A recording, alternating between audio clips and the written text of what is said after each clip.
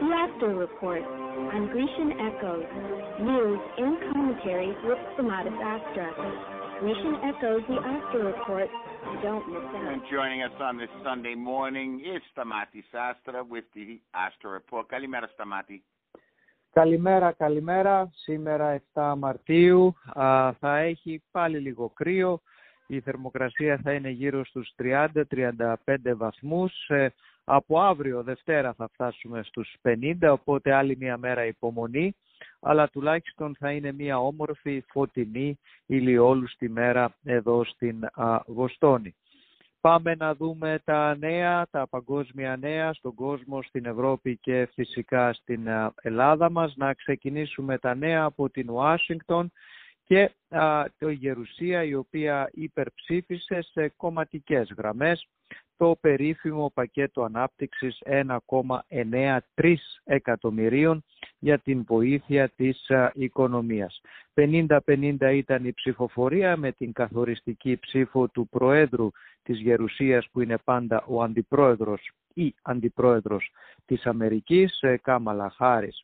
1,93 εκατομμύρια, τα χρήματα αυτά θα είναι $1.400 σε απευθείας πληρωμές σε πολλούς Αμερικάνους, $80.000 σε το ατομικό εισόδημα, το οποίο είναι το μέγιστο, 160.000 για τις οικογένειες.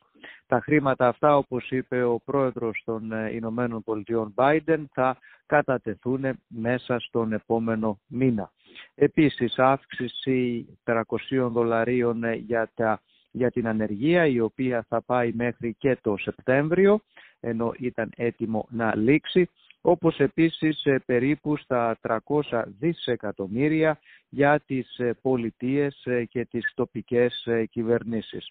Πάνω από 70 δισεκατομμύρια θα είναι χρήματα τα οποία θα πάνε σε μικρές επιχειρήσεις. Πολλές από αυτές είναι στοχευμένες ειδικά για τις επιχειρήσεις εστίασης, εστιατορίων και οτιδήποτε άλλο τον τελευταίο χρόνο είχε χτυπηθεί άσχημα, καθώς η πανδημία ουσιαστικά έκλεισε τις επιχειρήσεις οι οποίες ο κόσμος έπρεπε να μαζευτεί.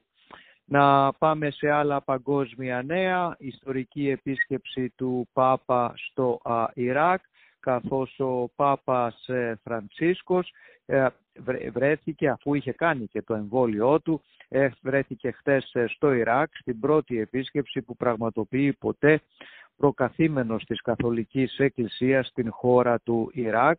Στην διάρκεια της επίσκεψής του θα έχει συνάντηση με τους χριστιανούς της χώρας, αλλά και συνάντηση πραγματικά δύο διαφορετικών θρησκευτικών κόσμων, καθώς θα συναντηθεί με τον ανώτατο θρησκευτικό ηγέτη των Σιητών μουσουλμάνων του Ιράκ, Αγιατολάχ Sistani. Σε άλλα θέματα, η Ευρωπαϊκή Ένωση απειλεί με νομικά μέτρα κατά του Λονδίνου, μετά την πρόθεση της Βρετανίας να παρατείνει την περίοδο μη επιβολής τελωνειακών ελέγχων στα λιμάνια της Βόρειας Ιρλανδίας. Στην Ευρώπη μεγάλες και ολόκληρες οικογένειες βρίσκονται στα νοσοκομεία, σε μεγάλη διασπορά του ιού και ιδιαίτερα στις νεότερες ηλικίες, καθώς βρίσκονται σε μεγάλες ηλικίες οι παππούδες και οι γιαγιάδες, οι οποίοι όλες οι οικογένειες δυστυχώς πρέπει να πηγαίνουν στο νοσοκομείο. Οι Financial Times μίλησαν για την ανάγκη της Ευρωπαϊκής Ένωσης και τη βοήθεια που ζητάει η Ευρωπαϊκή Ένωση από τις Ηνωμένες Πολιτείες, έτσι ώστε να τρέξουν οι εμβολιασμοί ακόμα πιο γρήγορα. Μεγάλες επίσης είναι και οι σκέψεις και οι προβληματισμοί για μια χαμένη σχολική χρονιά σε όλον τον κόσμο, και στην Ευρώπη και στην Αμερική. Η κατάσταση σε ευρωπαϊκές χώρες αλλά και στην Αμερική, που για μια ακόμη φορά το πανδημικό κύμα αποκτά περισσότερη ορμή, και οι φόβοι ότι η τηλεεκπαίδευση δεν είναι όσο αποτελεσματική πρέπει, πολύ περισσότερο όχι μόνο για την επιμόρφωση αλλά και για την πνευματική υγεία των παιδιών. Να πάμε στην Ελλάδα, όπου και στα ελληνικά θέματα δυστυχώς εκεί υπάρχει μεγάλος φόβος ότι μπορεί να αυξηθούν τα κρούσματα, μπορεί να ξεπεράσουν και τα 3.000 την επόμενη εβδομάδα.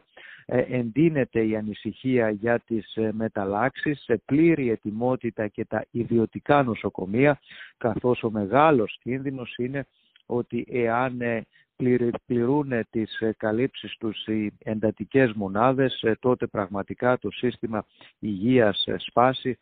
Τα προβλήματα θα είναι μεγάλα, όχι μόνο για αυτούς που νοσεύουν με τον ιό, αλλά και για άλλους που έχουν άλλα προβλήματα υγείας. Υπάρχει μια προσπάθεια και σενάρια επανεκκίνησης, τα επόμενα βήματα για τον εμβολιασμό, καθώς όλοι στην Ελλάδα πιστεύουν ότι ο μοναδικός τρόπος είναι η επίσπευση του εμβολιασμού, ορισμένα μέτρα και τον Μάρτιο, έτσι ώστε τουλάχιστον να σωθεί το καλοκαίρι.